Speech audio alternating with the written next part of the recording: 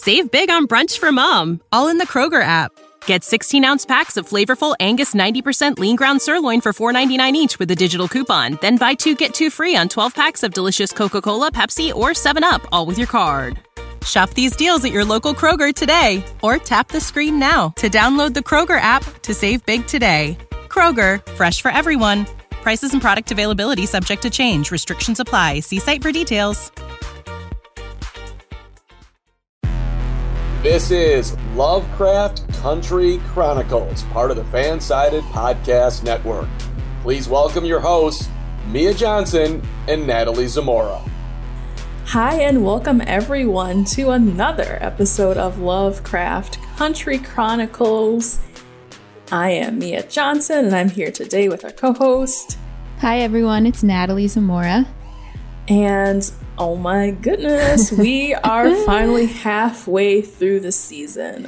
Yes. We just finished episode 5. I need to take my notes here, of course. Episode 5 is called A Strange Case, and a lot of strange things certainly happened. Yes. And we're going to discuss that in a minute. But I'm actually so happy because our fans are chiming in now. Our listeners are starting to connect with us and leave us some questions and leave us their thoughts and comments. So why don't we look over what our, I want to call them chroniclers. Maybe we can have a fandom name. Yeah, I like it. We'll take some suggestions too. But let's see. We had 2 good comments this past week. What were they? All right. So from Twitter, @Ritterton tweeted at us and said that they have to think that we're going to see what might be the return of the Hounds of Tindalos. And then they also think that Hippolyta and her daughter are awesome characters and to expect more from them. And I agree with the last part. So we had asked last episode what creatures you think we should see more of or which creatures you want to be in the show. So tweet at us for more because that was a good one. Yeah, the Hounds. Remind me of Hounds of Baskerville, except for these. I'm looking at the, whatever wiki page this is, and those things are devilish, so I would definitely love to see those. I know, yeah. Anything really creepy, sure. Let's do it. Also, it's a group of them. Okay, let's do it. And then another tweet that we got at DJ Moranta asked us about Montrose. He asked if Montrose is supposed to embody an anti-hero or the effects of white supremacists and generational trauma on a person, and then asked, does Montrose honestly believe he's helping Atticus by burning that book and killing Ahima, or has he been convinced to act against his own best or self-interest? That is a really good one. Yeah. Montrose is going through some stuff. Yeah. He is really, and we really definitely saw that play out in this episode as well. I responded to this one on Twitter, and just so everyone kind of knows, I was like, I think that generational trauma is kind of interesting because it looks like he's taking this kind of I always feel like there's an old generation and a new generation sort of deal where the old generation is kind of status quo. They've gone through what they've gone through. They see the world as it is, and they think, hey, this is just how it is. Whereas someone like Atticus is in the new generation, and they're like, no, things need to change. We need to make progress and all this stuff. So essentially what I'm trying to get at is Atticus is, he's ready to move forward. He's ready to do these spells and all these things to make his life better.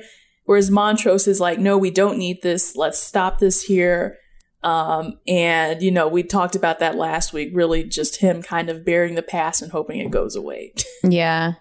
I think after this episode, I see more clearly that we probably don't know everything he's going through. Yeah. He's repressing a lot and, keeping a lot of secrets that Atticus obviously doesn't know. So I can't put myself in his shoes, honestly. I don't know why he's acting this way. But of course, the main reason is because he doesn't want the past to be brought up, even though Atticus and Letitia are doing it.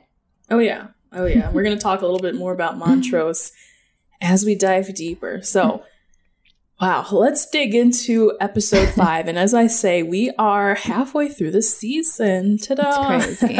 And I was wondering if we're playing, this is our midterm, right, for the season. What grade are we giving, just this midterm for season 1? Now, In my original review, I believe I did give it an A because I was astounded by the series and the acting and all that. I think now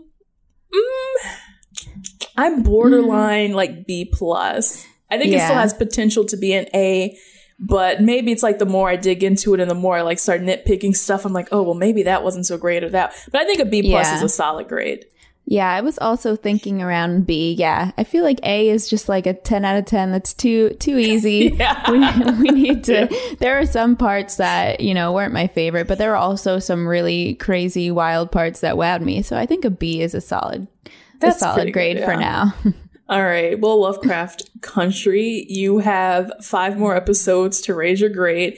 I hope it doesn't lower, and I don't think it will. I have not seen anything past episode 5, so at this point I am going in pretty blind. But for the folks out there listening, here's our next question of the week. It is the midterm. You're the professor, and you got to give Lovecraft Country a letter grade. So A through F. What would you give Lovecraft Country, episodes 1 through 5? Leave us in @ you can @ me, Mia J Media, or Natalie. What's your Twitter handle? Mine is @ Natalie Zamora with 2 A's at the end. Got it. So yeah, y'all have been tweeting us out. Let's keep this momentum up. We love hearing with you all, interacting with everyone, and diving into episodes. So let's do it. Let's jump right into this. To me, it felt like Ruby's episode, right? We had this whole thing where she's meeting up with William, and she is given this potion that turns her into a white woman, and you have to go through this metamorphosis process. And then she finds out that William is actually Christina, and then you've got this side plot about Atticus and Letitia, and they're translating the pages that they need to be translated. Yeah. And then Montrose is dealing with his sexuality and what I would call like his friends with benefits, and what does he want to do with that relationship. So we had a lot going on. Everyone went through something insane. Everyone that was shown. Like I think that's like that mid-season, like, you know, they really put everyone through it in this mid-season, except Hippolyta. They skipped over her. I know. Excuse me. Yeah, she needs her moment. It's coming. I'm just waiting.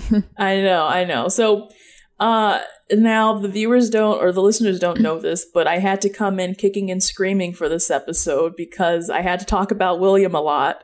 So it's a miracle that I'm even sitting in this chair getting ready to talk about this episode. But yet here I am reporting for duty because I love this podcast and I love everyone listening. So let's talk about Ruby and her relationship with Mr. William, which, to be fair, maybe I can let William off the hook now because he's not really William. I know. That was a major plot twist. Did you see that coming? Because I really did not.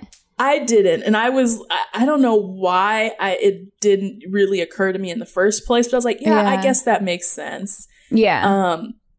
And it really leaves in a position now where Christina and Ruby are seeing eye to eye because they each want something or to be something or someone that they're not. Yeah. An unlikely duo, but a duo at that. So Ruby put this trust. We'll talk about William just as William, not Christina, for right now. So she trusted William. You know, she slept with him. She stayed with him. He gives her the potion and a little bit of cash money, and she goes out, basically turns into the woman. And I think this is the biggest discussion here is why would Ruby be so willing to go through this weird metamorphosis process just to be white? Yeah. And I know that's pretty heavy.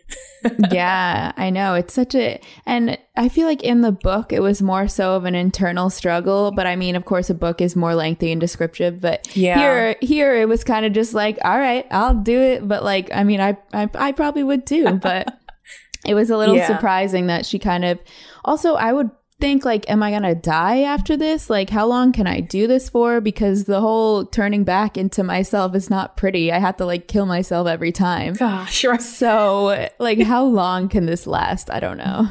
Yeah, it these sorts of deals with the devil, basically, right? It never, these things never come free. It's never a free lunch or anything like that. Yeah. But yeah, it made me wonder, like, or at least in that time period, would it would life, or should I say, not like would life have been so bad? Would your personal circumstances have been so bad that you would literally, you know, transform into this different body and time after time in some sort of excruciating, or she calls it undoing sort of way and feeling, just to, for once in your life, feel and be treated like a human being? Yeah, I know. I thought it was so wild in the first scene when she first turns into the white woman. She like runs into town and everything. Yeah. And she's like acting crazy because, well, of course it's because she's a different race, but she's acting crazy because people are being nice to her and she doesn't know how to react. And it's like, geez, like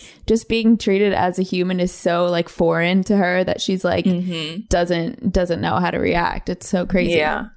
I think and then it's like, okay, I can cut her some slack then, because if for all your life, like thinking about her just wanting to go and work at Marshall Field, like that was virtually impossible for her because they weren't giving her that respect. Yeah. Even though, you know, she was smart, intelligent, all these things. So I can definitely see it. It's like, would I have done it? Oh my gosh, I would be, again, too afraid to do anything that anybody in the show is doing. Right. Yeah. I would be interested for sure. Yeah. And on top of that, I wanted to address this relationship between Ruby and William, because I've been like, with all these relationships, I've been like, are they really in love? Do they really love each other? Especially for her, does she just like the idea of having somebody with her? Yeah, I don't know. And I also don't think that they are like affectionate or act like lovey-dovey, but then later on when Christina asks her like if she loves him or has feelings for him beyond, you know, the potion, and it's kind of just like no answer. And I don't know. I think it's just like someone she can depend on, someone, well, not depend on, but for the potion, someone that is giving her something that she's never experienced before. But I would not say that they have genuine feelings for each other. No, it's definitely another sort of friends with magical benefits. A whole different kind of benefits. And you know what? In one scene, Letitia was talking to Atticus. This was when they were in the bathtub, and she was talking about how not only was her mother like falling in and out of love with people every 2 seconds, but she said this was also the case for Ruby. Which that was a slight comment that I hadn't picked up on the first time I watched this. And I was like, okay, well, that makes sense now, right? Yeah. She's just going out with William, and Ruby's, I don't know. It's like you don't really know where her head is at besides the fact that he's offering something for her. And I mean, a little bit of love and comfort, I guess. Yeah. Which, like, go ahead. It's like, that's what I was saying. Like, she can depend on him, kind of. It's like, I don't know if she trusts him, but it's still like just someone that she can depend on in one way only. Yeah. And who was it? Letty and Atticus, when they were having this talk, were talking about love and learning to love. And I'm like, okay, Ruby, we need to learn how to love yourself too. Yes. But hey, you know what? She did get a little, should I call it a victory, or should I call it, you know, a one up over, you know, her boss? Yeah, that was insane. That final moment. So I think she got a little self-confidence there. I had to, I honestly, when I was rewatching this episode, I had to fast forward through that. No, I watched it like 3 times, that scene. It was so just, I was like, yes, do it. But it was a lot to watch. So I was literally like screamed the first time I watched it, just because I was so shocked at what was going on. But it was just so badass. I loved it. I know. I was like, no, she didn't. She tied this man up, used him, and now she's shoving a heel up a It was especially creepy just because she was like changing back. So it looked like her skin was just like melting off. Out of context, it would have just been more insane than it was. And I realized she was sticking up for also the black employee that was working there, which I kind of noticed she was like, at some points, I couldn't tell if she was being condescending towards the employee, maybe because like she was really settling too much into her white skin and feeling that sense of superiority. I think she was jealous of her because she had said that she had she had a 7th grade education and she still got the job there, and Ruby had an education and still couldn't get the job there. So I think she was kind of like, why would you, like, what's better about you than me? That she had to turn white to get the job there, but this woman was doing it. Yeah. So and I wonder if they turned Ruby down because she was so experienced, whereas maybe the people in the white the white people at the company or at Marshall Field were feeling threatened by her because she was all these things, and they were like, well, maybe if we hire a Black person with less experience, we can justify that feeling of our superiority soon. Yeah, that's definitely possible. Yeah, I mean, not letting... We had this talk with Dr. Pilgrim in our last episode, right? The fact of, like, these people being the first. And yes. Honestly, that whole notion of creating Jim Crow laws and these things because white people are like, wait a minute. Black people are coming into our space now and trying to be our equal or trying to be better than us, which to me... Yeah, I stand for equality. I think, everybody has something to offer. So I don't think that should be something you should be intimidated by. But clearly, that's not how people were feeling in 1955. Yeah, exactly. Okay. And then I had one more note about this whole potion that we find out William says he created, but technically, I guess Christina created it. Right. Yeah. With the help of Hiram Epstein, who was the guy from the house and not at the house, and we talked all about that in that last episode. But you know what? That made me wonder, right? Because Ruby transforms into the woman who was in the town guarding that tower, right? Yeah, it was definitely her, because the first time I watched it, I thought we were just following her for like a split second, and then I realized it was Ruby. But yeah, it was definitely her. So yeah, it's interesting because in the book, it was like a woman with red hair. I think it was just an anonymous person. Yeah. I mean, she wasn't identified to us. So it's interesting that now it's like you can take on the shape of someone else existing. Exactly. So I'm like, what is the whole spell with this? Did Christina make a deal with the woman back in the town? Is this like the polyjuice potion, like in Harry Potter? Another Harry Potter reference. Always. But like where you take a piece of hair or something and you drop it into the potion, now you can become that person. Yeah. Which leads me to wonder, it's like, so is there a real William, right? Because I know. She would have to get his likeness from somewhere. Yeah. Yeah. Like, was she William from episode 1, or was it episode 2, or was it 10 years ago? The conspiracy theories start rolling in. How about that? Leave your conspiracy theory with us. Who is there a real William out there and doing her bidding while Christina is also William? I would be interested to know that. Yeah. So we will talk a little bit more about Ruby and her like whole mission or her whole thing with the police captain that William and / Christina wanted her to do, because that digs into more of the lore of this. Yeah. And it is a lot, so I have to make sure I get my energy up. But why don't we talk about our favorite couple in this beautiful show, which is Atticus and Letitia. And they have some moments in this. They got intimate again, which... It was HBO. That was really HBO. That was really sizzling. I actually skipped through that too. I skipped through that both times because I was like, "Oh Lord, here we go." Yeah, it's like this has to do with the plot. I mean, it does have to do with the plot, but like, I get it. Okay, cool. Next, like, too much action is going on. But I will say, I did think this whole episode was like so theatrical. The music and everyone, speaking so dramatically, which I didn't mind at all, but it was just funny to note. And like their scenes were like that too, like the music and everything. So do you think it was like a little too over dramatic or just right? Some moments were a little over dramatic, but I did like them talking. I thought that was good. And they got, it seemed like they were having a deep, like therapeutic conversation, which was good. Yeah, there was. So one of the moments actually was when they get to talking as Atticus was down in the basement. Mm-hmm. And first we find out, obviously, Atticus knew that basically Montrose killed Yahima. Mm-hmm. And they deal with it in an interesting way because Atticus beat up Montrose.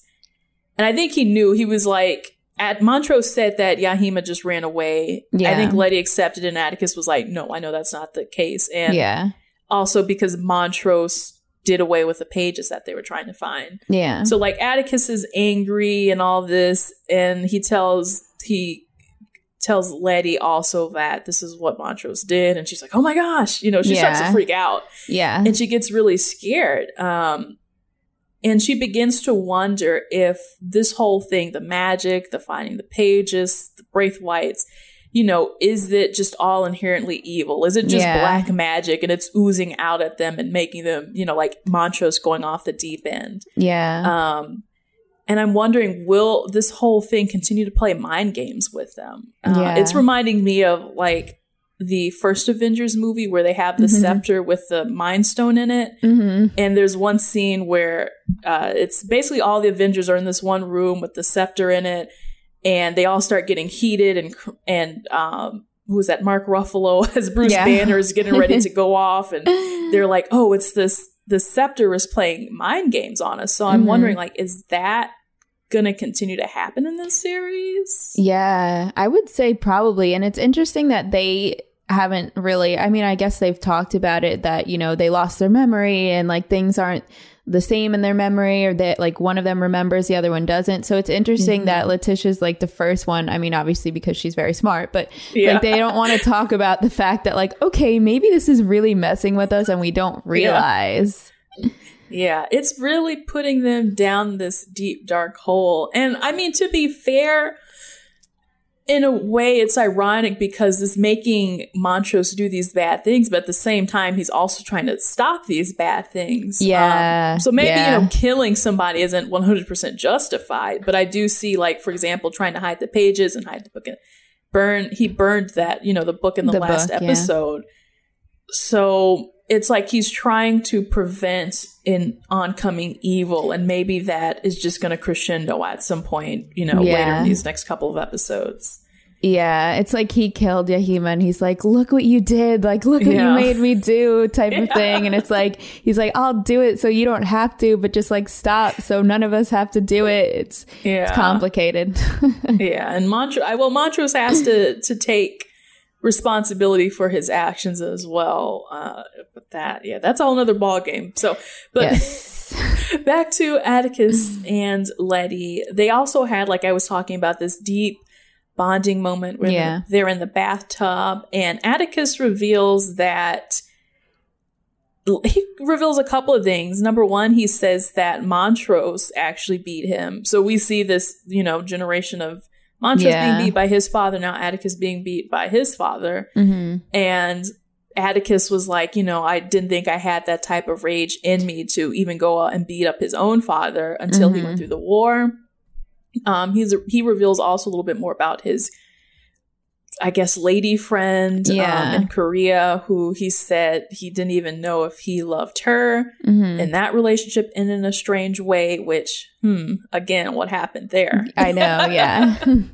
And then that's also when Letty is like, well, yeah, I also have this weird relationship with love where, because I saw my mom, I don't really have a good understanding of this. So it's like, are they learning to love together now? Is that's what's going on here? Yeah, I feel like they're just learning about everything in life together, just going through all the traumatic scenarios that they've gone through, like bonding together over the trauma, and then obviously being attracted to each other. Now they feel like, they have this bond, they can open up. So I feel like, they're just like having a deep session every episode, but it's good. It's good. It's just funny. They're really going through it for sure. And I guess this episode justifies more. I know, like last time we were talking about them having like this brother-sister sort of relationship. Mm-hmm. But I guess, as more episodes go by, I can kind of buy into the whole they're, romantically entangled and all that stuff. And they really love each other. And Atticus even said, he was like, what we have is special. And you know, all these sweet sort of things. So I guess I can, like I said, buy into their relationship and now see that they kind of need each other. Yeah. And again, yeah, it's like, who can you, in this whole wide world, you can't really explain these types of things to anyone else. So you all you really have is one another at this point. Yeah. Like they can barely explain it to each other what they've been through because it's so crazy. So yeah, it would be, anyone would just be like, you're insane. That didn't happen. Yeah. So I guess in the future with this relationship, I don't know. I can continue to see them developing this, trying to protect one another. I think Atticus is still going to have a problem with trying not to protect Letty. Yeah. And this is just a prediction, you know, and, you know, being a little bit too overprotective, and there might still be this struggle between her saying, well, you know, I want to do my own thing. And he's like, well, I want to protect you because you don't, you know, I don't know. We'll see what happens. Yeah. Yeah. Hopefully now that they're opening up together more, it'll be more of like a equal situation. Yeah. You know what, though? I'm a sucker for the, that sort of trope, the angst trope when it comes to relationships. So they're like building up to something and then they have this really big fallout and you think that it's over. Oh my gosh, put that in a Lifetime movie or something. And I'm all over it. Yeah. But of course they have to get back together in the end. That's what makes it special. So to write a real authentic romantic arc, I think they need to kind of have this one explosive moment that really blows up in their face and they learn that they need each other and they can't live without each other. Yeah. On the other spectrum of love and romance, then we have Montrose, who has some really deep character development. So we talked about him. He got beat up by Atticus because reasons. And then there's this scene where he goes to his friend from the bar's house, and then they go and basically have this quickie. And there's no intimacy at all, so you can kind of see that he's basically using him. I couldn't get a feel for it just yet. Later on, but. And I also thought it was like funny and I loved it just because it was, this is what I'm saying by like so theatrical, like, you know, they're doing their thing and then they have Frank Ocean playing and I'm like, this is such a movie. I was like, all right. Romance. Yeah. Which the use of music in this, I didn't really have this anywhere written down, but the use of music, they had 2 Cardi B songs and then they had Bad Romance, which I really loved. And then in the final scene, I need to Shazam that song. That was in the scene where Montrose was dancing at the club. Oh, yeah. I think that was Moses Sumney, that singer. Yeah. I was listening to it. Yeah, I was listening to it and I was like, yes, oh my God. I actually love that scene. I know we'll get to it, but I got chills, just the music and everything. That was good. So I'm wondering then, let's jump to that because it definitely is Montrose accepting his personality. Like we find out that his friend is also a drag queen. And so he goes and follows her to her, you know, maybe they were having a pageant or something like that. And at first, while they were all getting ready with their friends, they were like, oh, well, yeah, they haven't even kissed yet. And Montrose is just kind of standing there like... That was so awkward. He was just sitting there drinking out of like a little bottle and he was just like mad at the world. Like I was surprised he even went, you know? Yeah, that was a huge major step for him for sure to come out of his comfort zone. Again, like I guess, literally in a way come out. And... you know, at the end, he does kiss his partner, and that was really moving. I did get chills. I found it, you know, it was sweet.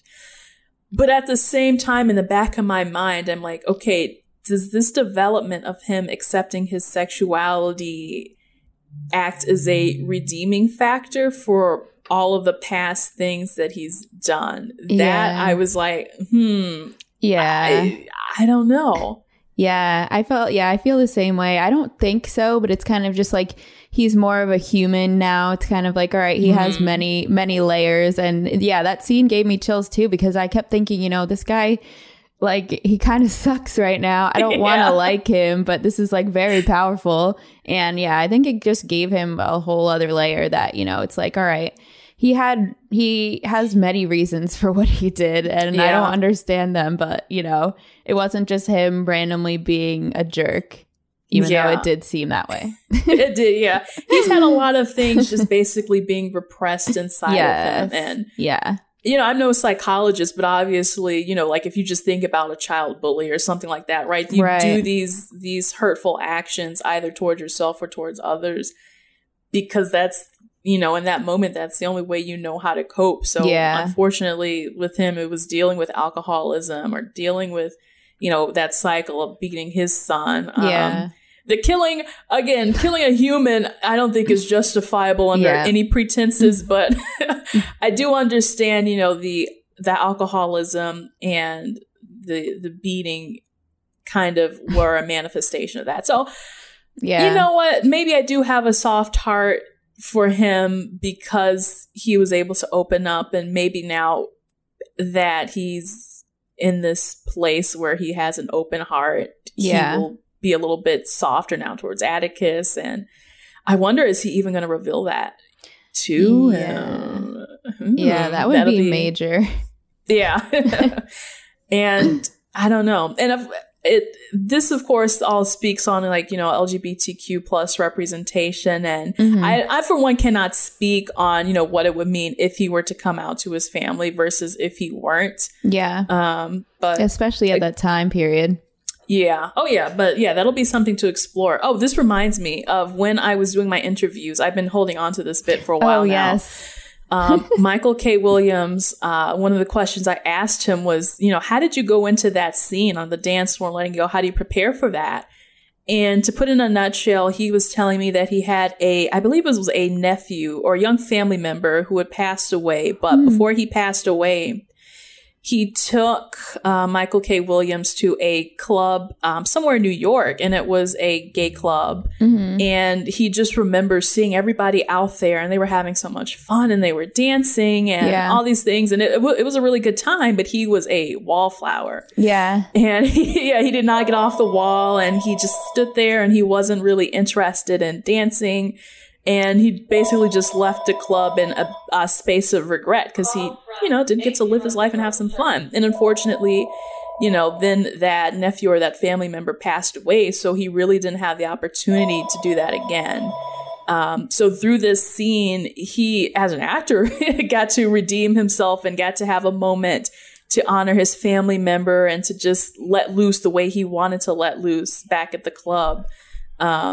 You know, that day in New York. So I thought that was a really sweet story to tell. Yeah. And, you know, actors reach from these places of personal feelings to create these wonderful scenes. So that was really well done. That's awesome. Oh, I love that. Yeah, it was a really heartwarming story. Now it's like, oh, I like Montrose now. But no, that wasn't him. I know. Ooh, the betrayal. No. Okay, now here comes the part where I have to take my breath because we're going to talk about lore. So shake it all off. There was a lot of stuff that went down. I don't even know if we need to have a discussion. We can. There's just a lot of stuff to run down to make sure you have it on your checklist as we go through the rest of the episode. So first, again, as I mentioned, Atticus was able to decipher the pages because despite Atticus was able to decipher the pages because despite Montrose destroying them, Letty still had photographs of them. Woohoo! That was very, you know, what a coincidence. Yeah. But at the end, they're like translating these pages, and Atticus sees something that's like so shocking, and oh my God, what can this be? That he runs to the phone, and he calls. I'm assuming, was that Christina? Yeah, I'm not sure. I had written down like, who is she? But yeah, it's either Christina or I don't know. And I'm excited to see, you know, if it's somebody new. That'll be really interesting, like someone from his past or someone else that's involved that we don't know. But I mean, it could just be Christina. I don't know. Yeah, so he's calling and he's like, he's asking, you know, who are you? What are you? And then she says on the other side of the line, you should have listened to me.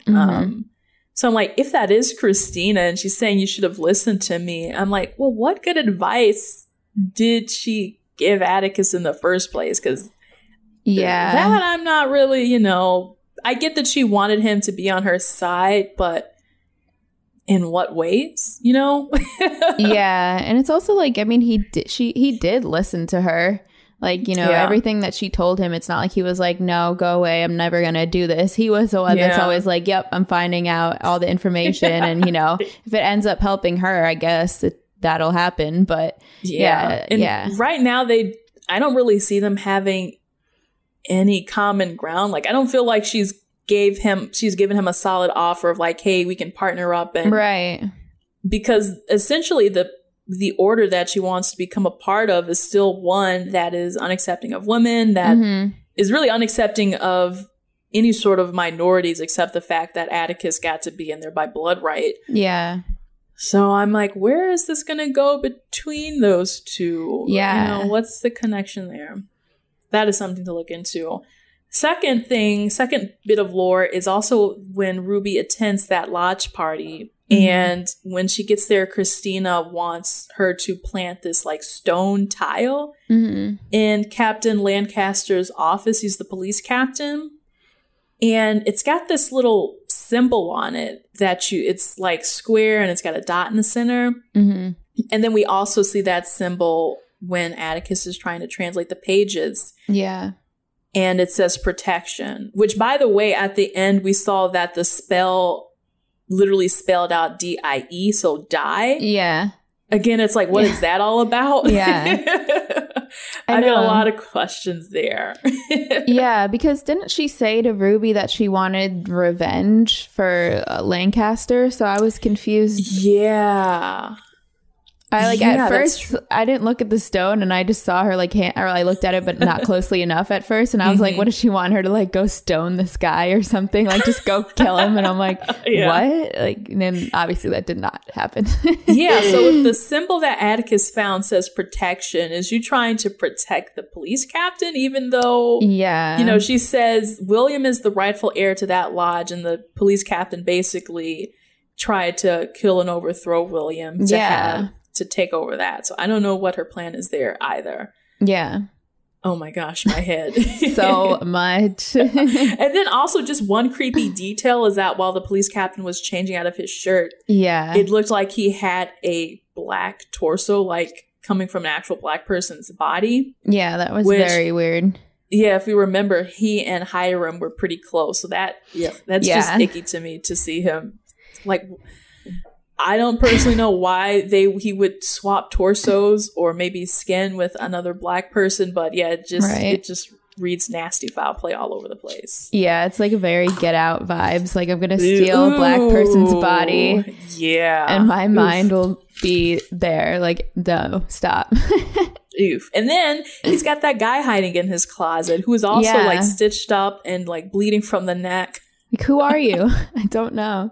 Yeah, there's a lot of shady things going on with this police captain. And as the final point in the lore, he was like making some comments about, and I really had to tune into this because it was going so fast. Yeah, and he was speaking quietly.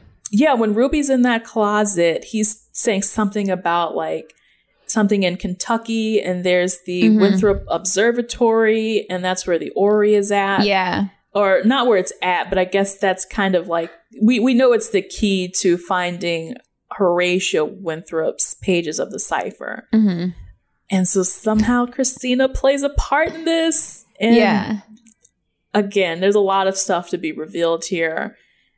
And it also connects, which I don't want to give away too many spoilers, but I believe it connects to obviously when William/Christina was talking about the magical doors that Horatio created. Yeah, that was interesting. Yeah. So it's like, we always get these like these little comments in between, and you really have to be listening. Yeah. To make sure you heard what they said. Like, did they just drop a piece of lore or what? What am I missing here? Yeah, I know. Yeah, now that we're halfway through the season, I'm going to go back and rewatch all the episodes. And I think hopefully some loose ends will be tied. Or, I'll realize like, oh, they were talking about that, but I didn't know it until the 5th episode. So yeah, this is definitely a show you can rewatch and learn a lot more. Yeah. So take your notes, write down everything I'm saying, and then... You'll understand. And I guess going on that final point though, Hippolyta, since we didn't see her, I'm assuming maybe she'll find her way to this place or, you know, the observatory. Yeah. Who knows? Because she's got the solar system model. Yeah. I really hope next episode is hers. We need it. Yes, please. All right. Well, we've gotten down to our final moments, which means it's time for the Fear Factor Award. I'm going to be honest, and I'm going to put it to you straight. I'm just going to give the Fear Factor Award to all of the transformations. I'm not even going to let any suspense build up to number one. Yeah. Because I always underline in my notes like the scariest parts of the episode, and every single one was transformation. Yeah, there was definitely there were no, you know, creatures this time. It was just the metamorphosis. And yeah, I would say like that first scene when Ruby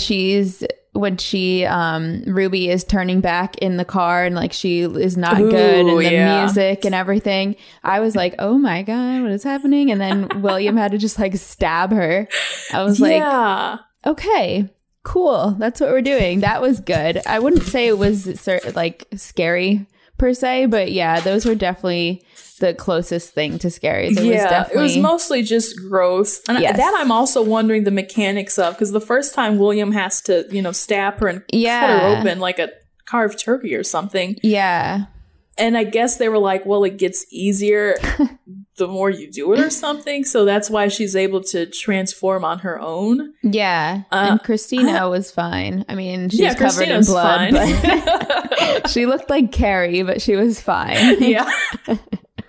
So I'm wondering like what happens, because in one scene she transformed in the basement or in the elevator, Marshall Field. Yeah. And that's when like you could see her face and her skin was, that's where we like really saw it happening. Yeah. Oh, no. That was like one of the teasers. In the alley of the club on the south side of Chicago was where she transformed and she shed all that skin. So I'm like, yeah. What happens to that? Do people just walk into an alley and find, you know, a shed, mangled body? Yeah, that's a good point. It's like you got to clean it up every time. Like, all right, here we go. So some shady dealings. Yes. Yeah. I'm excited for more horror though. Oh, yeah. Gross, nasty stuff. This is really testing me, by the way. I get really squeamish, so this episode really put me to the test, including the fact, again, that she shoved her heels up that guy's butt. Yeah. So that was graphic. I was not expecting that. I thought she was just going to kill him, you know? Something easy, but no, I understand her anger. Oh, my God. Yeah, y'all are really testing me on this episode. But at the same time, it's fun and it's exciting, and especially when you can't turn away. Obviously, those are the best moments, as much as you hate to see it. Yeah, I think this episode, I will say, was the most exciting. Ooh, I think so. That's an interesting one. Yeah, it was. It had a lot of, I guess, is my final thoughts in this episode. The Ruby-centric episode was interesting because it made you think a lot about, you know, what would you do if you were in her position, kind of more than any other episode. And then it almost, in my first watching, it felt like the lore took a back seat just so we can see what happens with Ruby. But then once you dig deeper again, they've got all these little nuggets placed throughout. So yeah, we're building up basically to this finale, and I don't know if I would say this was my favorite episode, but I would say I think it's got my favorite scene with Montrose dancing at the club. Yeah. I think I would say that's my favorite scene now. So yeah, I think so too, honestly, because the rest, my previous favorite ones were just exciting or scary, and this one was really just, you know, got me. I was like, oh yeah, man. It's really emotional. Yes. My zodiac sign is a Cancer, so all my friends know. Too. Well, there we go. That's why we're like the sad part. Yep. That's me. That's what I want. The sad part. Give us more. That is always me. All right, guys. Well, if you love to be sad just as much as us, please leave us a comment and tell us how many emotional parts you would love to see in Lovecraft Country. No, but no, for sure, leave us some more comments over on Twitter. Go ahead and leave us a review on iTunes if you're feeling so compelled to do so, and we will shout you out at the top of the episode like we did today. And remember, our real question actually of the day or the week is... So many.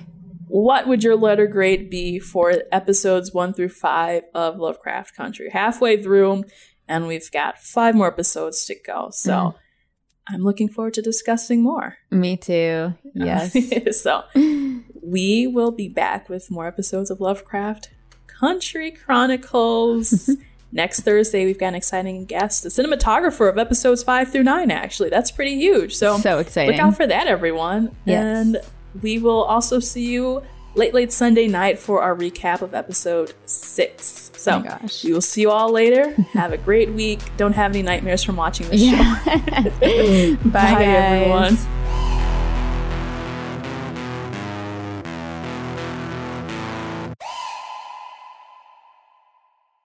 Save big on brunch for mom, all in the Kroger app. Get 16-ounce packs of flavorful Angus 90% lean ground sirloin for $4.99 each with a digital coupon. Then buy 2, get 2 free on 12 packs of delicious Coca-Cola, Pepsi, or 7-Up, all with your card. Shop these deals at your local Kroger today, or tap the screen now to download the Kroger app to save big today. Kroger, fresh for everyone. Prices and product availability subject to change. Restrictions apply. See site for details.